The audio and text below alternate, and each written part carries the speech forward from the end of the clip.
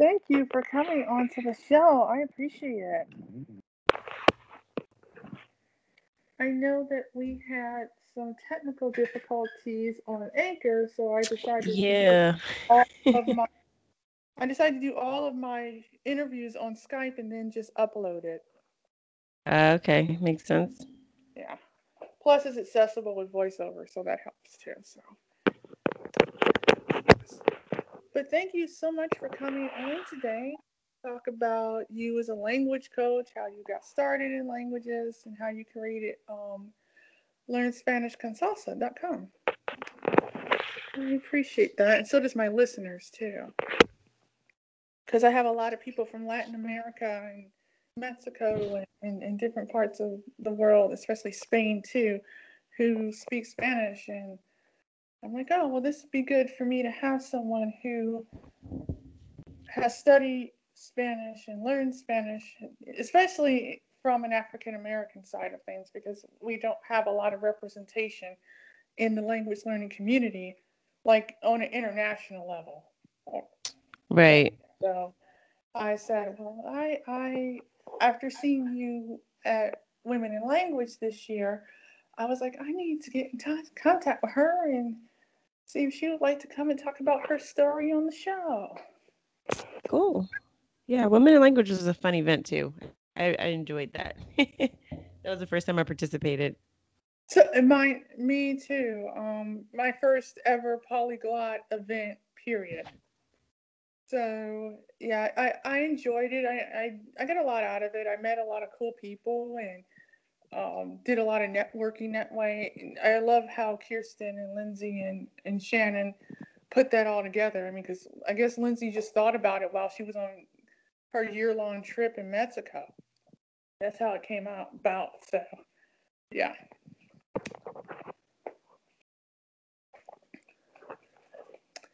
But yeah, so we can start.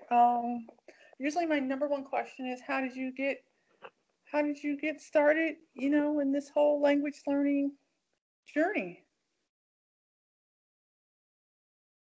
Well, so are you recording now or are you gonna do Oh like yes, how do yes. you usually do your intro? Do you just like kind of start and get into it or Yeah, we're recording right now.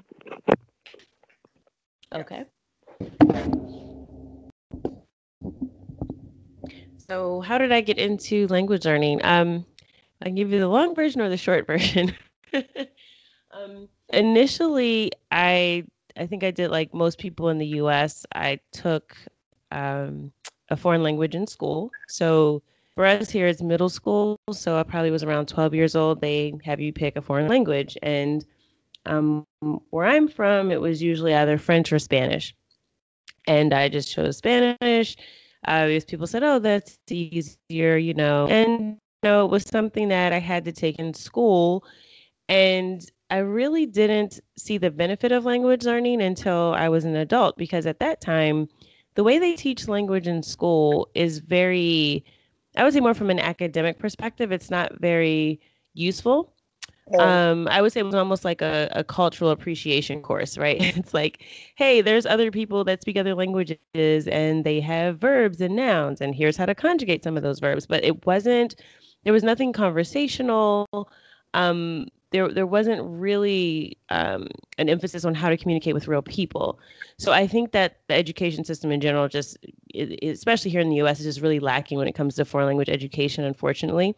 So at the time I had exposure to Spanish, but I really didn't see any benefit until, the first time I decided to take a trip out of the country, I decided to go to Panama. So I was thinking, oh, it'd be nice. I'll see the Panama Canal. I've never left the US before. And I said, I took Spanish in, middle school and high school, so it should be fine. And when I got to immigration in the airport in Panama City, I realized like I had no clue what was being said, right? Like even just answering the basic questions they ask you, like where are you staying, next person in line, like very basic things. I had no idea what they were saying. And I felt like super humbled. I was like, oh man, this is bad, right? I thought I knew some Spanish. And that really was, I think, my first experience that made me realize that my exposure to Spanish in an academic setting wasn't very helpful. So Right. So that's really what kind of started me to kind of pick up with, okay, I'm going to learn Spanish for real this time, and I'm going to figure out what I need to do to get there. Now, did you have like your normal, you know, resources? I mean, people use Duolingo or Mango or Memories or Pimsleur, Michelle Thomas, Aussie Teach Yourself, colloquial languages, or did you just, okay, I'm going to go to a library, I'm going to pick up a book, I'm going to use music? What kind of helped you like restart your learning process of Spanish? Well, I would say it started with travel because so Panama wasn't my last trip out of the country, obviously. So that was sort of my first exposure to people really speaking Spanish in the real world, like in the actual country where Spanish is the language that's because that's a lot different than when you're just sort of, and if the community language is English or whatever your native language is, it's very easy to fall back on what you know. So Right. being in an environment where everyone spoke Spanish and there wasn't the option of switching to English was the first time I really had to use the language. Hmm. And from there, around the same time, I started taking. I actually started with Zumba classes at the gym. So I started going to the gym, and there was this class that I would always see. It was super packed. There was this really short girl in the front with long hair, and she'd be up on the stage, and like the room was dark, and the room was always packed. And I was like, "What is going on in there?" So I like started going, like almost like every week, and then I started listening to the music. So Zumba is sort of like a group exercise class that's based on like international dance, but a Right. lot of the music was Latin music, Right. and the instructor was Latina, and she would always like sort of incorporate the body movements and everything into the class and the workout. So it was a lot of fun, right? So it was like a way of working out that was just super fun. And so I started listening to some of the music, and from there I thought, oh, maybe I can dance salsa. Like I can, yeah, I'm doing Zumba. Like sure, I can dance salsa, which I found out very quickly was not the case. So I started taking salsa classes, and I started listening to the music, and I just wanted to know what the words were. Eventually, I was like, well, what are they talking about? What am I singing along to? So that's really how I started. Was just falling in love with the music, with salsa, with the culture, meeting Hmm. people when I was taking classes, and then just starting to make it a part of my social life. So it got to a point where I would go out dancing, 4 or 5 nights a week.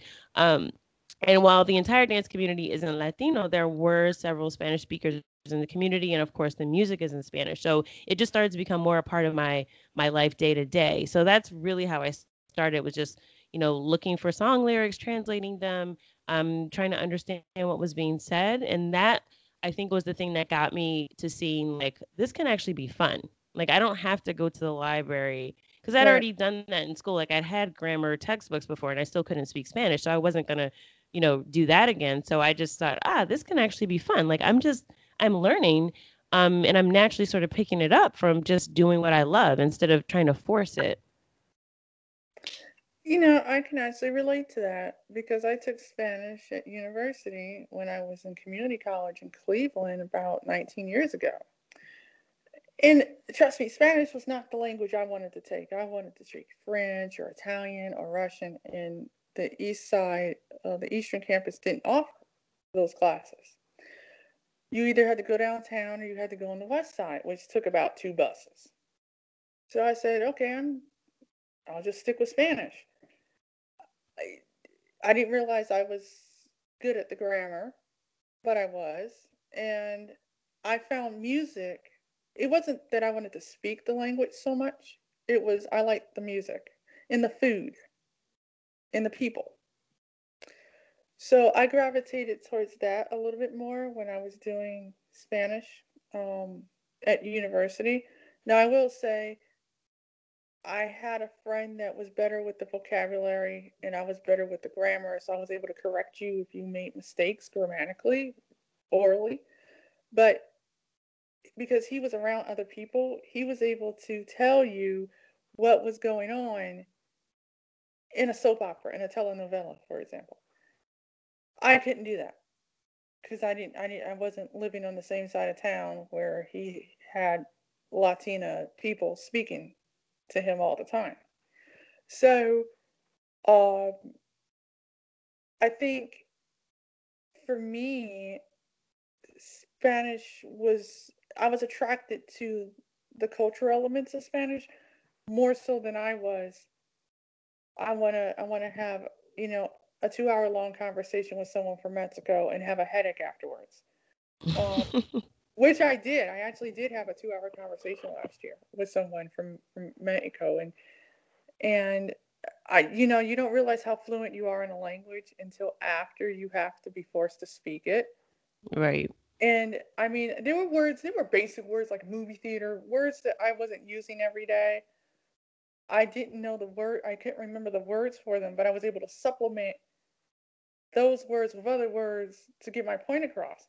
And someone said, "You realize you're fluent?" Now, mind you, this is the first time in, oh, I don't know, probably about 15 years I had spoken any Spanish.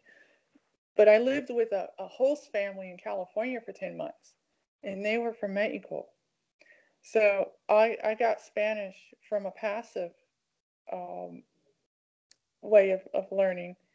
Uh, they speak English to me, but they speak Spanish to each other.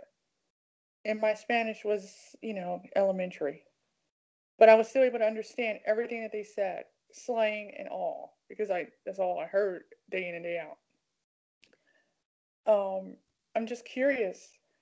Um, when you were like in Panama, I mean, evidently it's probably a culture shock because of all the, you spend all this time learning something and you come to find out it wasn't, the stuff they taught wasn't useful. Were you still able to, pick up, you know, phrases or words or while you were Um, there initially? no, I don't at first, no, I wasn't. I mean, I think I was able to have some conversations when I was there, some very basic conversations, but I think what I quickly realized was um, the way people speak in the real world is far different than what's presented in normal Spanish courses. So, Right. and especially in the region of Panama that I visited, people spoke pretty fast. And in fact, like it was almost like a contest. I always kind of laugh. It's like I feel like sometimes Spanish speakers like they just want to speak the fastest Spanish. Like I don't know why it's like a competition. It's like, oh, we speak really fast. No, we speak faster than they do. And I'm just like, okay, like like I thought the point was to understand people. So like it was just funny because I heard people from where I was. They said, oh, we speak faster than the people that live on the other part of the country and all this kind of thing. So um I started to get exposed to different dialects of Spanish and different accents. And then I realized, like you mentioned your experience with Mexico, Spanish in Mexico is far different than it is in a place like Cuba or República Dominicana, which where a Right. lot of the music that I was listening to was from. So Mhm. even the vocabulary that I was learning, I started to find out was actually very specific to those regions. I even, I kind of joke about this. Like I know one time I went to visit Dominican Republic and I went to order a drink, like a smoothie, and I ordered una batida de parcha. And the Mhm. guy just looked at me like I had four heads. And I was like, I know what this word means. So it's like a passion fruit smoothie. It's like my favorite fruit in the planet. So I was like, parcha. And he looked at me because I was in Dominican Republic. He's like, chinola. And I was like, okay, well, I mean, he understood what I said, but it was just like something simple, like the name of a fruit is completely different. I mean, those words don't even sound at all alike, but it's the exact same fruit. So I started to learn that, the regions, the countries really make a difference, which is why I Right. always tell people, like, if you're going to learn Spanish, Spanish is not like this generic boilerplate language.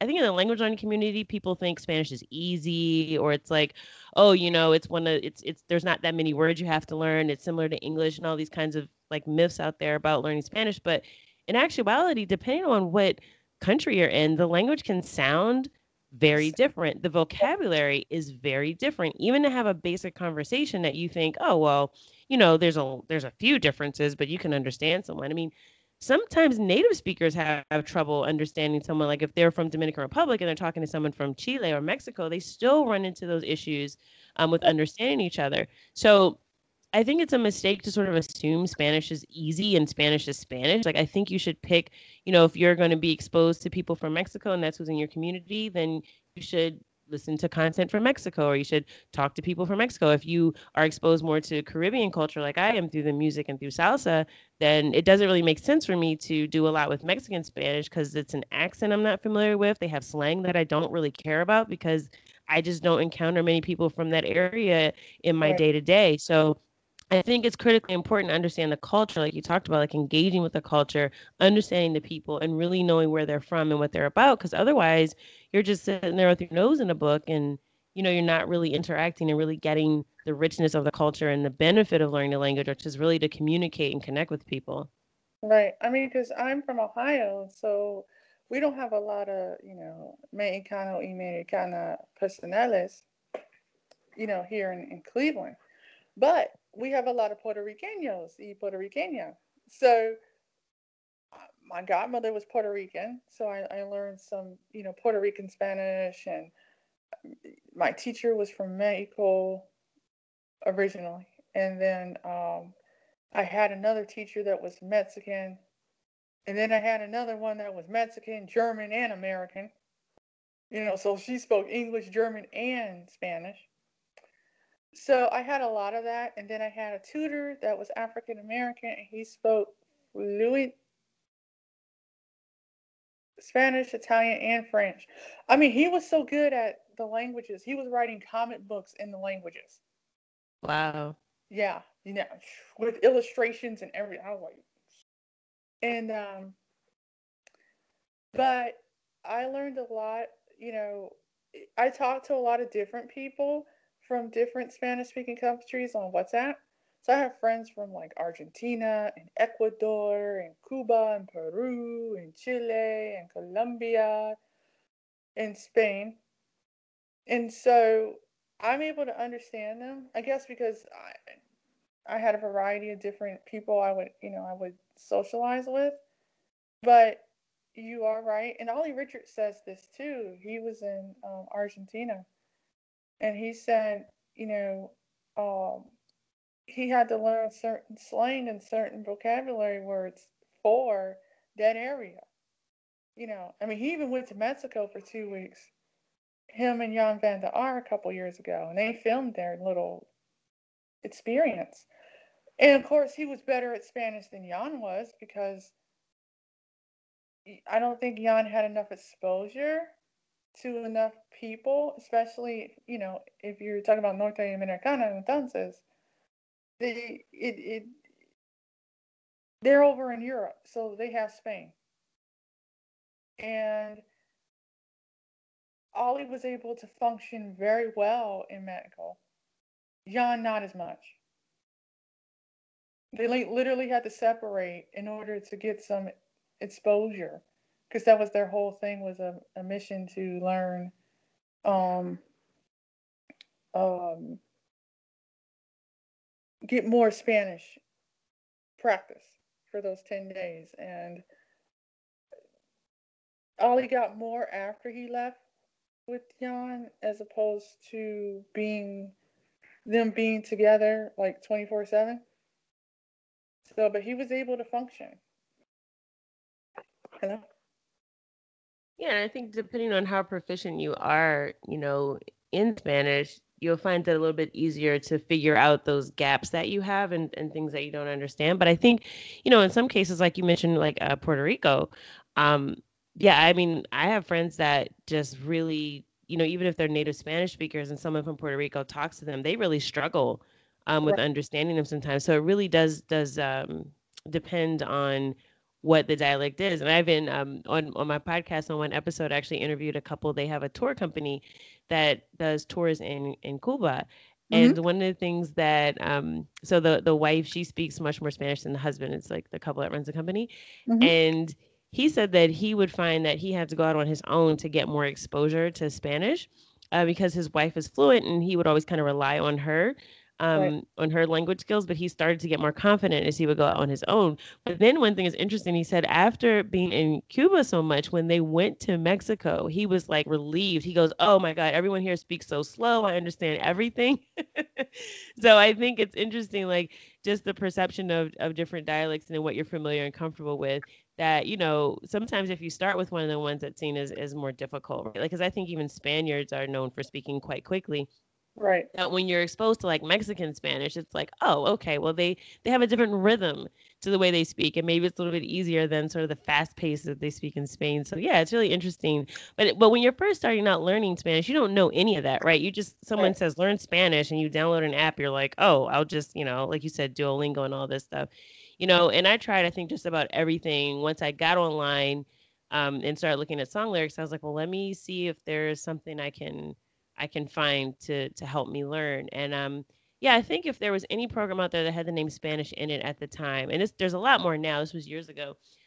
I just downloaded everything. I went to the library and got everything I could find. I really focused on audio programs because I'm an auditory learner. Right. Especially with music, I was very conscious of sound. So I really wasn't one to sit with a book like that. That didn't really do anything for me. So yeah, I just listened to everything I could. And what I quickly found was even with the online resources, I'm not going to name any names, but some are better than others and different things work for different people. So it's not important. But what I found is that, there was still either a focus on Spanish from Spain, Right. which is a very small population of Spanish speakers. I mean, obviously Spanish is from That. Spain, but there's other languages in Spain as well. And, That. Latin America is huge, and this is, I live in the Western Hemisphere, so there's so many different countries here and such a rich cultural history and heritage. The fact that, I was finding programs that would still just focus on Spanish from Spain, where a lot of the words are different, the accent's different, the culture's different, Right. or it would be, sometimes people would focus on Mexico because Mexico's huge, but unfortunately for me, that wasn't helpful because that's Right. not what I'm exposed to. So it took me years and all to kind of figure all this out. But once I did, I started realizing I had to create resources for those dialects that are underrepresented. So I created a course for Puerto Rican Spanish, for Dominican Spanish, um, for Cuban Spanish, because I found that these are the places people want to visit. These are Right. the things that people are interested in exploring. These are the cultures that people love. They have the best food, they have the best music, they have the best dance, but yet they're being completely ignored Right. from a language learning perspective as if it's some illegitimate form of Spanish, which it isn't. This is Right. just the way that they speak. There's a different dialect in the Caribbean. And it's that culture is actually being exported to the entire Spanish speaking world. That's the music that everyone listens to. Even I had an exchange student from Spain, and she was listening to bachata music, which is from the Dominican Republic, and Right. is extremely popular there. So this is the culture that we're exposed to through mass media, through the internet, through just when you really do get exposed to and interested in the Spanish language, you get more exposed to Latino culture, and that was not being represented in any of the language courses that I was taking. So I would find a huge disconnect, and I feel like I wasted a lot of time because I'm learning this very formal or very European Spanish.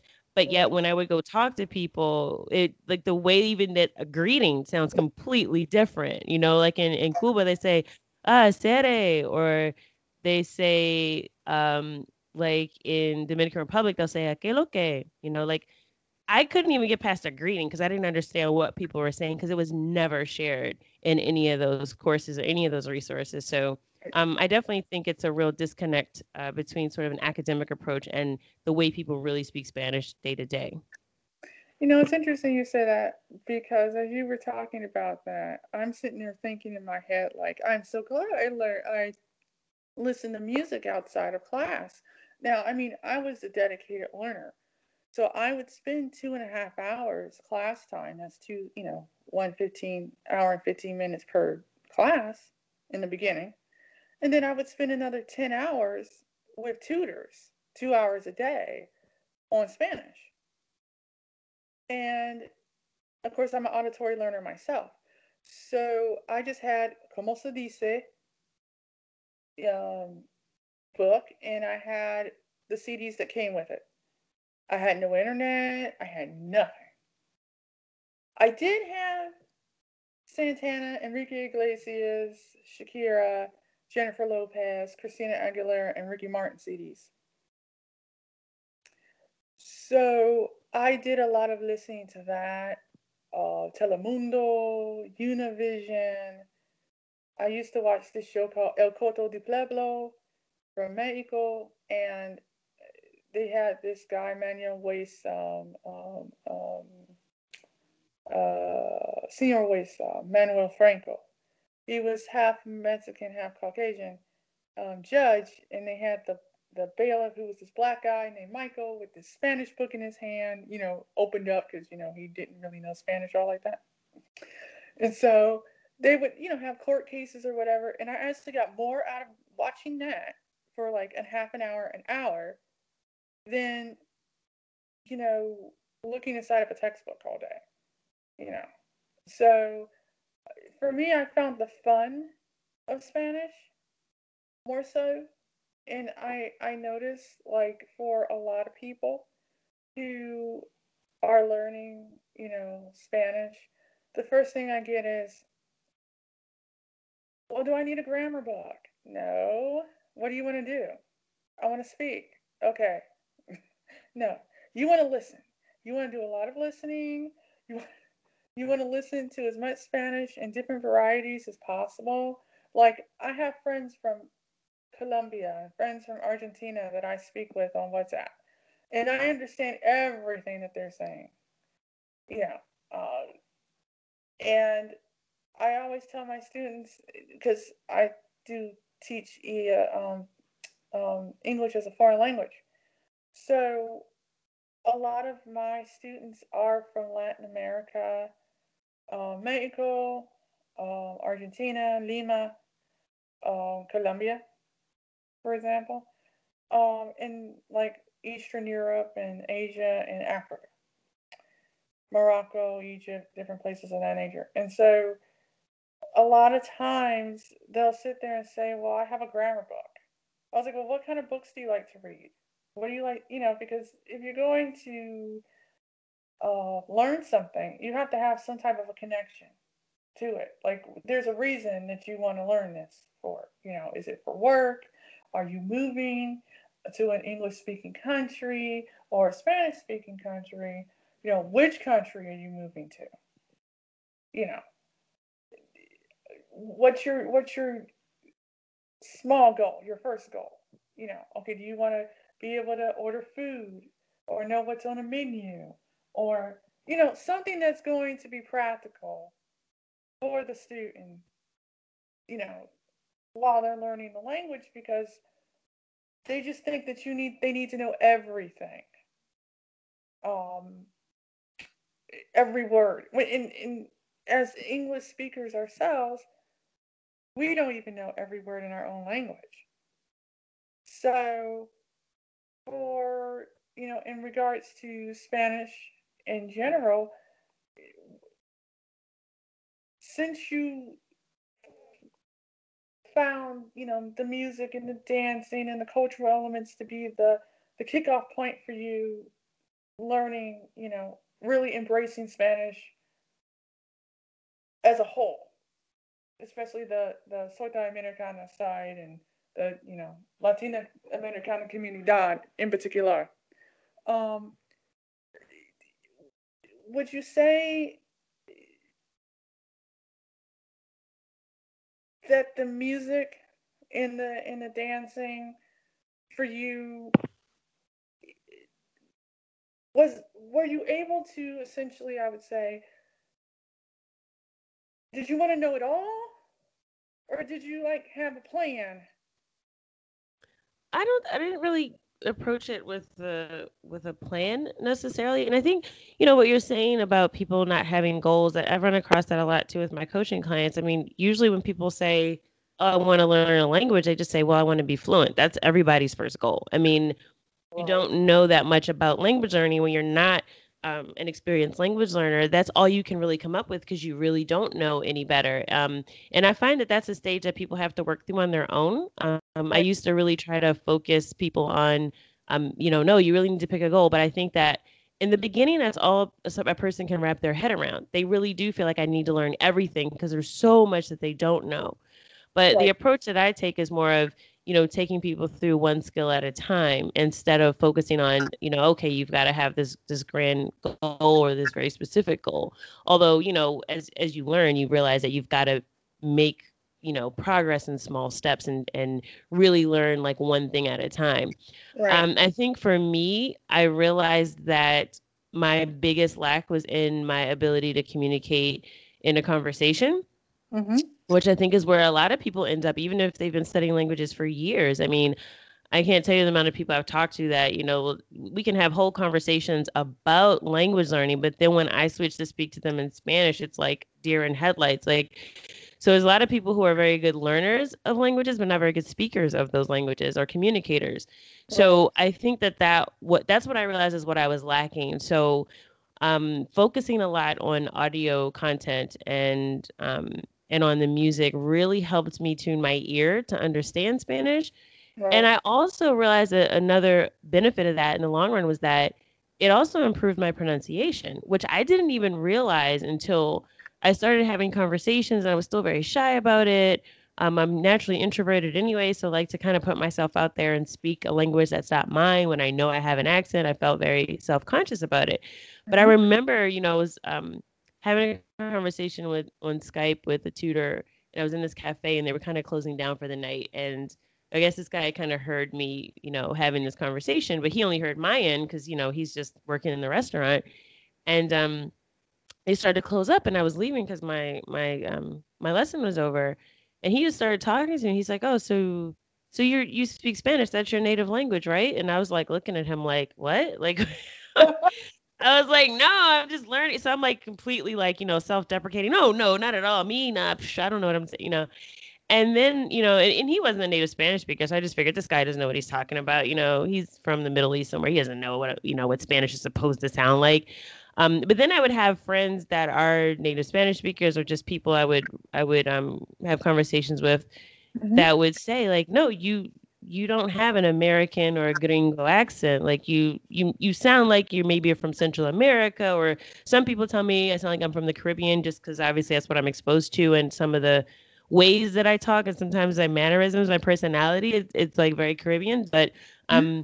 yeah, I mean, I take that as a compliment now, but I didn't at first I had no idea what I was doing. I was just doing what I loved. I was following my passion. I wasn't trying to approach it in a very systematic way. But of course, like with everything, the more you learn what you don't know, right? So I started to realize what those gaps were, and then I started taking more seriously and be more disciplined about my approach and go, okay, well, this song is talking about there's just one word or phrase keeps coming up, or and then I would realize what the pattern was, and then I would find out that that pattern was a grammar concept that I needed to learn. I approached it naturally. So it wasn't like, oh, let me get this book and learn every grammar concept in the book. It was as I would come across language in the real world and I would find it useful, then I would focus on that thing to study because now I have a motivation. I want to know what this song means. What is that word? Or they're talking about something that happened in the 1600s, right? So I need to learn some vocabulary about history, but I also need to learn the past tense a lot better because that's Right. the whole song is in the past tense, right? So it was very much about what was useful and interesting, which I think is the only way to learn. Like if your attention is not there and you're not focused, Right. you are not going to retain what you're learning because you're not going to focus and give it your attention, right? Like you've got to be engaged on some level. And yeah, music did that for me. But it did get me to a point where I did become disciplined. And then I became more aware of what resources worked for me and what resources did not work, and what things were a waste of time and what things weren't were much more beneficial use of my time learning languages, especially too because when I was learning, you mentioned you're a dedicated language learner. I mean, I was pursuing my master's degree in information systems at the time. I was working full time. Um, I was trying to have a social life, and then a little later, I had my son. So like I was busy. Like I didn't have time to sit for 4 hours and watch a movie or like, over and over and listen to stuff because I would just zone out, right? Like if I didn't understand what was being said, Right. I would completely zone out. So and that's what I find too about music is like songs are pretty short, right? Like Right. watching a movie is a very daunting task for a beginner language learner. I know some people say, "Oh, you just watch movies and maybe you'll sort of pick it up eventually," but that's not really to me very beneficial. It's a very inefficient way to learn. Um, Right. Music is like, a lot of songs are like 3 minutes long, right? That's like the average, I guess, for Right. most songs, and you can pay attention for 3 minutes. Right. Right. And I even tell people break it down from there. Just do the chorus, then do the first verse, like do it section by section. Because, these days we don't have long attention spans. Like no one's going to sit and read an entire book anymore. Like people just our attention is grabbed and so many things competing for our attention. We have these more complicated and complex lives. So we need things that we can take in bite sizes. So that's another thing I found with music is that, I've got folks I work with where they can just sit on their lunch break and they can get through a verse of a song or maybe get through the whole song, depending on how complicated it is. And they've got their vocabulary to study for the week. And they've got, a new concept that they weren't exposed to before. They've learned something about Latino culture that they didn't know before. So it's really, it's really efficient. And there's so much richness in there in that content that, then you also have a new song to dance to, right? So, there's so much in it that you really don't have to force it. Like, I feel like a lot of programs, they'll say, okay, we're going to teach you grammar. Now we're going to teach you vocabulary. And now we're going to teach you about the culture. And we'll give you a paragraph about how they eat paella in Spain and how in Mexico they have the Day of the Dead, right? It'll be this footnote, but it's not integrated into the course. And that's not how people live. And that's not how you learn. So like using music, you've got all of it right there. It's like right in front of you. You've got the rhythm. You've got the vocabulary, you've got the culture. You don't have to force it. It's just there for you. And it's also native Spanish speakers using the language in the real world. They're making this content for other Spanish speakers. So it's not like you have to like, oh, let's contrive something, let's come up with something. It's all there. So it's just so much easier. You don't have to block out, 5 hours in your schedule. You don't have to force yourself to like something that you don't like. Because I always tell people, start with songs that you like if you're going to learn with music. Don't force yourself to learn a song that you hate. Like, that's not the point, right? You'll find something in that. And the fact that you're interested in it and that you like it will make it 10 times more useful than trying to force yourself to listen to something that you don't like for the sake of grammar or vocabulary or whatever it is. So I think that that's really key. And it's also a key to motivation, right? Because motivation is one of those things in language learning that, I think is one of the most important parts because it's so easy to get discouraged. Oh, wow, I didn't have time to study this week. Or, oh, I had this conversation, I didn't understand anything. Or, oh, I keep making this stupid mistake. I keep saying this word wrong, right? It's so easy to just go, forget it. I'm going to go live my life. Like, I was fine before, like, I don't need to learn this language unless you're really learning it for like work or something like that, or because you're moving. Like, a lot of us are learning because we have a passion for languages. So it gets discouraging. So to have that, like at the end of the day, I always tell people like, it's so much more fun to be able to turn on a song, like after you've worked all day and you're like, oh, but I really had set this goal to learn Spanish, but I don't feel like it.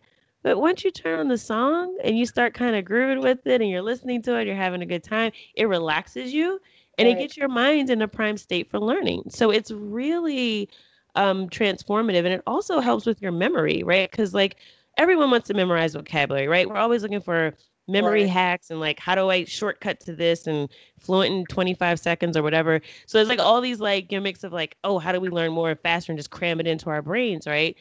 But I think with music, like most of us remember, like I always bring up the example of the alphabet song, right? And the rhythm of it, or the lullabies you may have heard when you were a baby, or the most popular song in your senior year of high school, or the song that you listened to that time you were driving to the beach with your friends. Like these things are in our memory because they're emotional, right? And emotion, music, rhythm, and memory are all tied together. So why not take advantage of it and use it to enhance your memory with language learning instead of trying to force and cram stuff into your head and make it interesting and, whatever. It's just natural, So I find in music also helps you connect with people, especially in Latin America.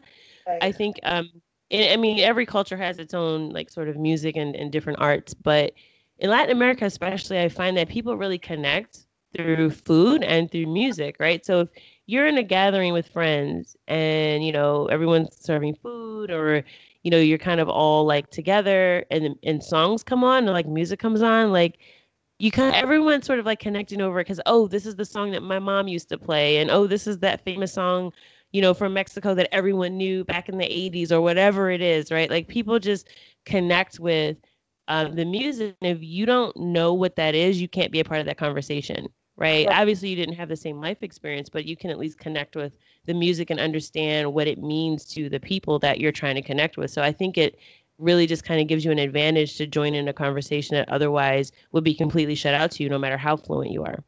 It's funny you say that because I have this habit of when I'm learning a language, I like to cook, and I'm sure you've seen my pictures of food. So I like to cook. So I will find something like a dessert or an entree to make from the country for which I am learning the language. And then I'll make it. I'll buy all the ingredients and then I'll make it.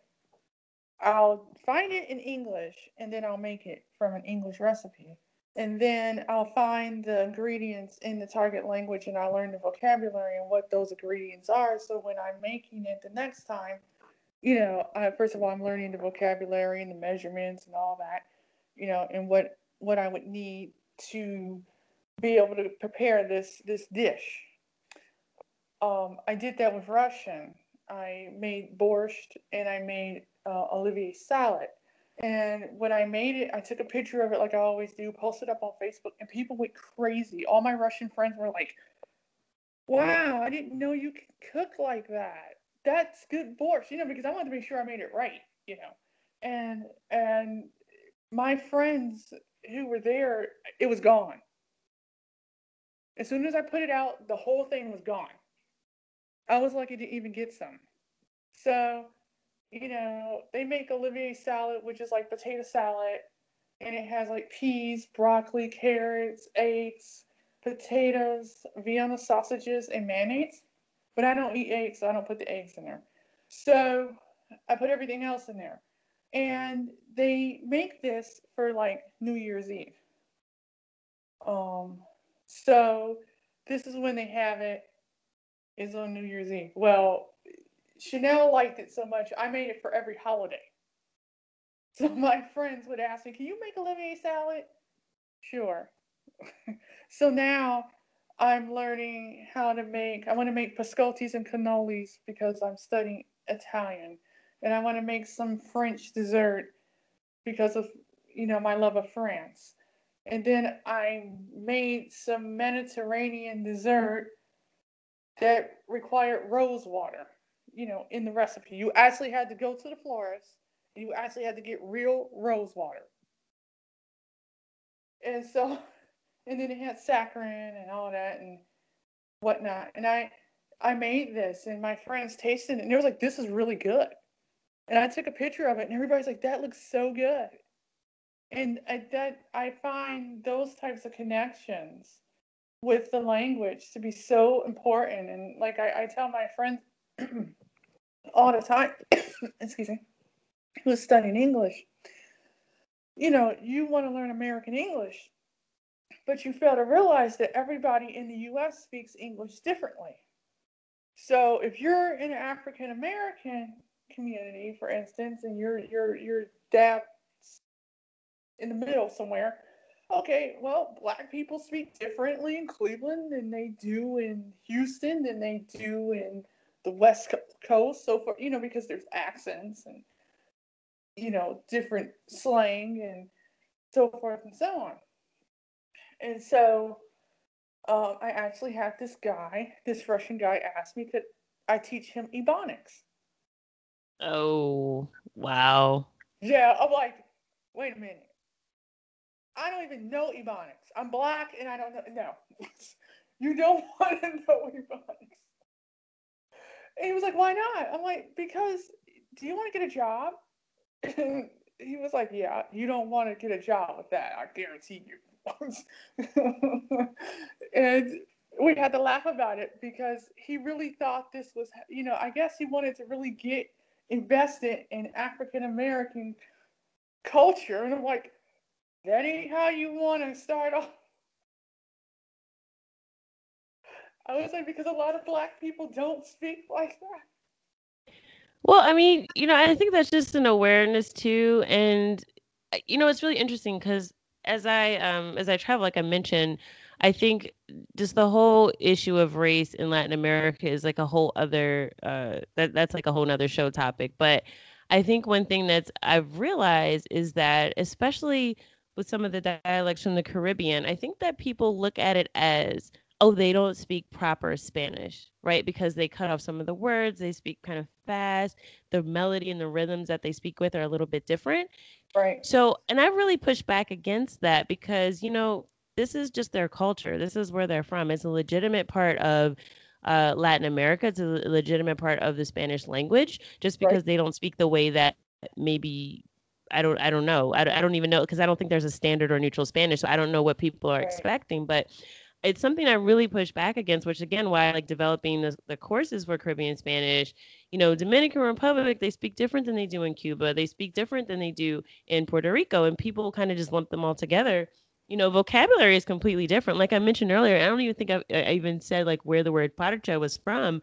Parcha is actually from Puerto Rico because that was the first place I visited when I had passion fruit, and that was the word that I learned because I had learned basically a lot of Puerto Rican Spanish. So when I went to Dominican Republic, I just assumed, well, Dominican Republic isn't that far from Puerto Rico. They should understand me. And they did, but they made a point to say, here we call it chinola. People are proud of their culture and where they're from. So Right. I think that some of it is ignorance in the beginning, like when you don't know, and not ignorance in a derogatory way, but just in a way of, you don't know what you don't know, right? So I think that I don't think it's coming from a bad place, but I do think in any language that you learn, you've got to be aware of the degree of formality, right? And I think that that's the reason for that is like you mentioned, if you do want to get a job and you learn in an academic setting, that's probably the best way to learn, right? Because you're only concerned, or at least initially concerned with formal communication. But when you want to connect with people and your reason for learning is more informal, and even if you want to get a job, like you're going to have to go to lunch at some point, you're going to have to talk to your coworkers or go to a happy hour. So you still have to learn, no matter what language, in what context. You've got to learn the difference between formal and informal. And a lot of languages, Spanish included, have it baked into the grammar, right? Like Right. you don't address someone formally with the same way that you would in a family or a friend, right? Right. That's the whole difference between usted and so in Argentina, like vos or tú. So you've got these different ways to address people that are baked into the language. So I think it's important that you're aware of that regardless of where you are, that, even with the Dominican Spanish course, we talk a lot about and I have, of course, native speakers from those areas doing that because I am not Dominican, contrary to popular belief. People say I can pass for Dominican sometimes. But I think it's interesting that, even as you're learning the dialect, you've got to learn which words are for use at home or with friends and family and which words you would use in a meeting. Like, so earlier I said, oh, in the Dominican Republic, they say que lo que, or in Cuba, they say, sere, que bola, or something like that to say what's up. Right. Well, you wouldn't say that if you're going to a job interview. You wouldn't walk into the job interview like you wouldn't do it in English. Go, hey, what's up? What's going on? I'm here for this job. Like, you're not going to do that. So, being aware of that is really important. But I think also part of language learning is really, you've not only got to learn grammar and vocabulary and all these regional cultural differences, but you've also got to figure out you in that language, right? Like, I don't know about you, Chanel, but I find for me, like as I travel or go different places or as I'm communicating in Spanish or even when I was learning Portuguese and I did my little Portuguese mission, like my personality is actually a little bit different in different languages. And I've got to learn how to communicate like my sense of humor or my, when I want to be serious or when I'm really interested in a subject, like those are all different modes, right? So I've got to learn me in those languages. Like, how is Tamara in Spanish when she's having a good time? Or how is Tamara in Spanish when she's trying to be serious? Or when I'm talking to my son and I'm trying to tell him, to do something, right? Like I have a different tone. So you've really got to get your personality through in those languages. And it can be hard, right? Like I think one of the hardest things to translate besides music, right, is like humor. Right? Like when you're trying to tell a joke in another language, like, come on, like it's really hard. And then knowing what's culturally appropriate to joke about. And there's so many layers to it. So I think you've really got to be aware of that. And that's something you're going to learn over time, and you get to make mistakes and have fun with it. Like I always say, don't take yourself too seriously, which is another reason why Spanish con salsa, I really love that we use music because it's like, you just naturally have fun. Like even if somebody is really stressed out, and I had this, we had an activity that we were doing in the community. We're doing like a challenge right now. Mm-hmm. And one of the activities was a listening comprehension challenge. So I had everybody kind of go listen to a clip of a song and just like transcribe it, right? Just to write out what they heard. And it's just like a way to train your ear, right? Very short clip. And I had people kind of, they were all commenting like, oh, I got this one wrong. Oh, I should get a half point for this because, I heard this word differently or I missed this one letter.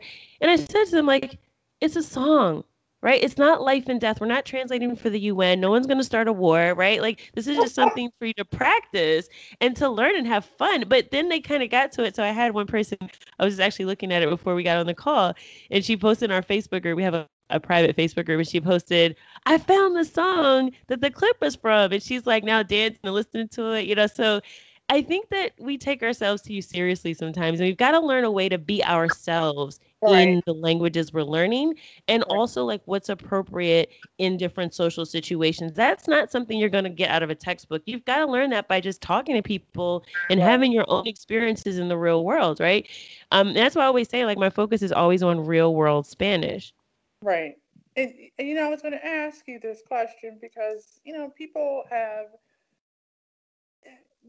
this problem where they beat themselves up because they make mistakes. And I was like, well, don't you make mistakes in your native tongue? You don't speak your native tongue 100% perfect. No one does. Do you feel that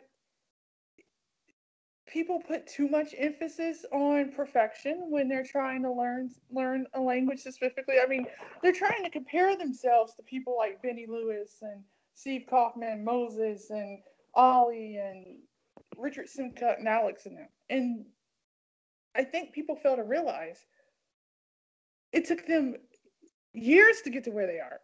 It just didn't happen overnight. Well, and I don't know that most people are comparing themselves to them. I mean, everyone follows different people, and especially, I guess it kind of depends on your social circle. But I find that a lot of people, yeah, I mean, there's a lot of polyglots on YouTube, and you watch those videos and you feel really inadequate if you don't speak 27 languages or whatever. I mean, that is an aspect of it. But I think most people are just finding that they're failing in things that they want to do, right? Like I had someone I was working with, they said, I went to a Mexican restaurant. I've been learning Spanish for however long now. And they spoke to me in Spanish, and for whatever reason, I responded in English, right? And I couldn't get myself to speak Spanish. Those are the types of experiences that people are having. I mean, there is some external component to it of comparing yourself to others, but I think people have a lot of anxiety around languages. And I think, especially as an adult learner, like when you're a kid, you just go, oh, I'm going to make mistakes. Like everything's funny, you're having fun. Right. But when you're an adult, you feel like, okay, I'm competent. I've had some successes to prove to me that I know what I'm doing at least some of the time, right? Like, so you get to a point where you don't tolerate mistakes in yourself because you feel like you should do better, whatever should means, right? So like, you're like, oh, but I should be doing better. And we don't really have a good idea of what to compare ourselves to because we look at people that are completely fluent and then we look at ourselves and we don't understand the process. So I think people are beating themselves up, one, because they're used to being competent as adults, especially just something as simple as communicating, like, I want to order food. I know I've known how to do that for most of my life, right? Maybe not when I was a toddler, but at some point I could say, I want mac and cheese, or, I would like a taco, or whatever. I don't know, whatever it is, right? I was thinking about the Mexican restaurant. But, it's like when you feel like I can't communicate this basic thing, it really sucks your confidence out of you, and it makes you feel inadequate. It makes you feel silly, makes you feel stupid, and it's not fun. Like, no one wants anxiety, right? Unless you have some type of disorder that you need to go get worked out, right? Like, nobody is like looking for anxiety, but anxiety comes to us. And I think that it's very uncomfortable for a lot of people to be in a situation where they feel like they can't communicate what they want to. It's really disabling. And I think that that's what people run away from. That's what people get scared of. That's what intimidates people. It's knowing that the buck stops with me. I'm responsible for how this communication goes. And if I can't do it, it makes me feel really, really inadequate. And it's a common experience. And I think once we get the message out to people like Chanel through your podcast and just kind of talking, and I talk about it too in my podcast, Learn Spanish con Salsa, all the time, like making mistakes is just a part of the process, right? You're not going to get it perfect. And I find that people who already have perfectionism in other areas of their life, and I'm pointing fingers at me too, that it's something that just flows into language learning. So 9 times out of 10, those perfectionistic language learners are not all of a sudden completely chill, like when they go talk to their kids or when they're with their friends or when they're approaching like anything else in life. They're probably also pretty high strung there too, right? So it's not just, oh, now I'm learning a language and I'm going to all of a sudden become a perfectionist. This is usually something that I think people struggle with in other areas if they would look at it and analyze it. And I think that we would all benefit from taking ourselves a little less seriously, having a Right. little more fun with it, and also just recognizing that they're not actually like mistakes, right? They're learning opportunities. They are part of the learning process. And as you mentioned, we don't speak our own native languages perfectly. And you probably have come across this too. I was surprised. I know the first time I got a text from a Spanish speaker and they misspelled a word that I knew how to spell. And I was like, but they're fluent in Spanish and they don't know the difference between S and Z and that, or V and B. Like these things have the same sounds in Spanish, right? But in many dialects, and they Right. write them kind of how they sound, but they can cause a lot of misspellings when you do that. So Right. I was shocked by that initially, and I felt like, wow. And then I also simultaneously realized how unimportant it is, right? It's Right. sort of like, but they're a native Spanish speaker and they make spelling mistakes, but this is the only language they communicate in. Right. So they're able to do it successfully. They've lived their entire lives successfully communicating in the one language that they know, and they're Right. making mistakes. And guess what? It's okay. We're human, and no one's going to chastise you for that. And I always tell people, like we have a conversational course component as well as Spanish con salsa. I always say, if you're talking to someone that's going to make you feel bad about your mistakes, you probably want to talk to a different person because that person is probably not a person that you want to talk to, quite frankly. And you would probably find if they were a native English speaker, you wouldn't get along because it's just a personality issue. If someone's going to point out your flaws, unless you ask them to, and right, you're in a learning situation or a language exchange, if someone's just going to constantly tell you that you're wrong, are you going to want to hang out with that person? No. So, I've had that issue. I mean, and I remember I had left someone a message on um, WhatsApp in Spanish. Now, evidently, I don't speak Spanish like muy rápido. Fine, damn, fine. Sorry, I had to tell my guide dog to sit down. So he basically said to me, "Oh, well, I can't speak with you because you speak Spanish too slow and you're visually impaired, and people that are blind and visually impaired can't learn anything." wow. Was so mad. So I went off in Spanish and cussed him out in Spanish. And There's that a was motivation. Spanish. And he was like, "Lo siento, lo siento." I'm like, "Really? You are? You're sorry?" She was like, "Oh." Yeah, that's the thing. I mean, I think that yep, hold on 1 second. Yeah.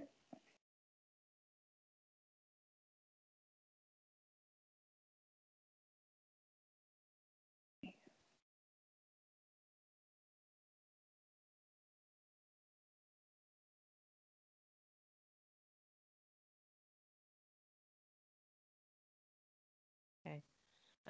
Yeah, that's the thing. Like I said, I mean, if that's how someone's going to communicate with you, start to learn that that's just their personality, and that's okay. Like everyone doesn't like everyone, everyone's not for everyone. But I mean, wow, for someone to say that, that's completely rude, right? I wouldn't want to talk to that person. Oh, I blocked Um, after that.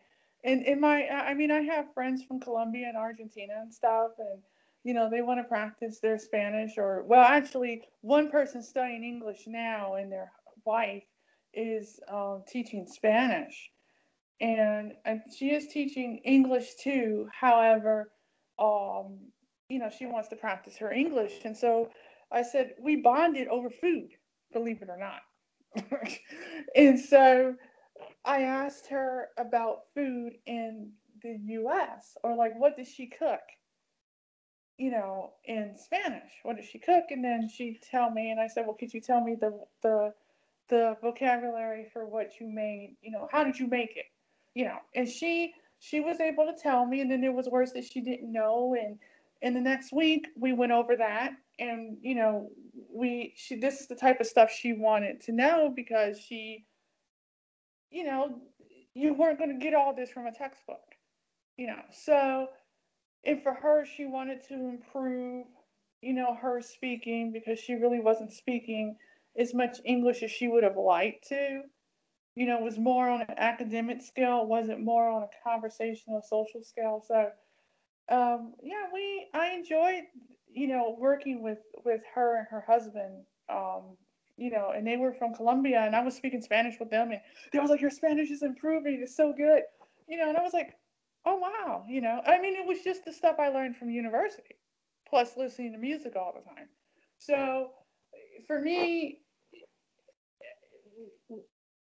I guess I tell my students all the time, okay, you're gonna make mistakes. Understand that. Let's deal with that in the beginning. I make mistakes all the time in Russian grammar. It's a nightmare, but I do.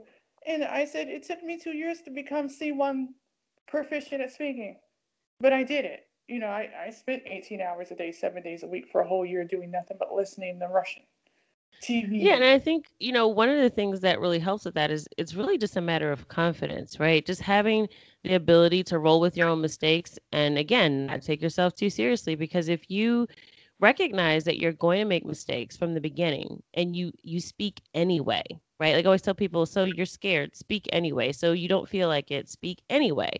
Because once you do that, you'll find out it wasn't as scary as you thought it was. Like human beings, we have a really good habit not when they're a good habit, but a very common habit of projecting like the worst possible scenario on situations. But if we actually analyze it, when it actually happens, it's not as bad as we thought it was going to be, right? Like we create this huge thing in Right. our head, but when we actually just go and just say hola, right? Like the end of the world does not come, right? Like all of the bad things you were forecasting don't happen. So I think that just going out there and doing it anyway is the only way to really make progress because you're not going to be able to correct your mistakes if you never make them. Right. You won't even know what your mistakes are if you don't even try. So always just emphasize that to just try. And I think too, just like one of the great things about learning with music, and a lot of folks in Spanish con salsa tell me it's like the fun part of it is you just get to sing along, right? Like so Right. I'm that person who like I do not have a good singing voice, so do not put me on the spot. But if I'm in my car and I'm listening to one of my favorite songs, I will be singing along. And that's actually what helps you improve your pronunciation because you're singing along. You're practicing without it feeling like you're studying. You're just kind of getting that in, but like it's natural. It's what we do as human beings when we like something, we want to join in.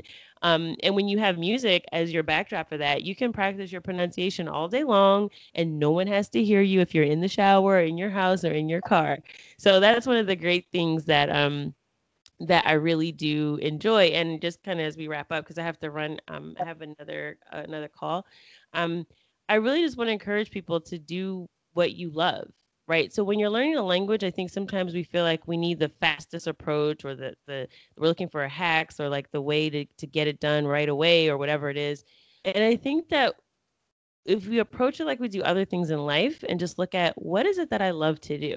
Right? Like for me, I fell in love with dancing, which meant I also fell in love with the music, Right. which meant I fell in love with the language. So it really just became about me doing the things that felt good to me, that I wanted to do, that I liked, which is why I learned Caribbean Spanish. But if you were to drop me off in the middle of Guadalajara, I would probably have struggled to like understand Mexican slang because it just hasn't been something that I've been interested in. And that's okay. You're not going to ever learn everything. Right. And I always tell people too, like I give this example when I work with folks, I give them an excerpt from like a medical journal in English and I have them read it. And I say, did you understand all of that? And 9 times out of 10, the answer is no, because it's technical jargon or it's very specific words that they don't know because they don't know about the pancreas or whatever it is, right? Right. And I'll say, so does that mean that you're not fluent in English?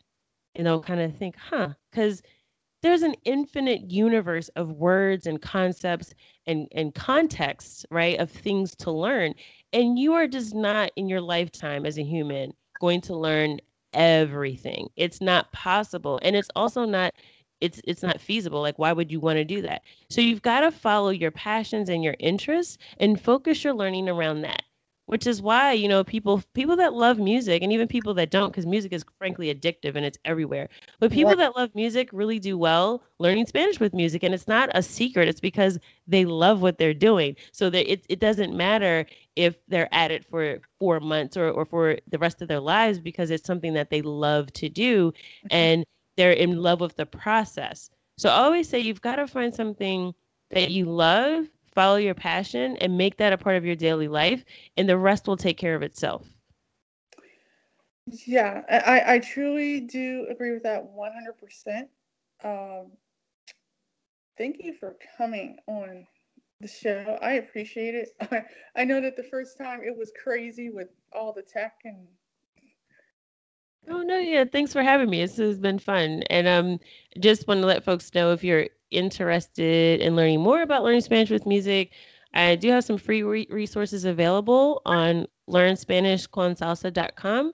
That's also where you'll find the podcast every week, as well, or you can search wherever you're listening to this podcast. I should be available there as well if you just look for Learn Spanish con Salsa.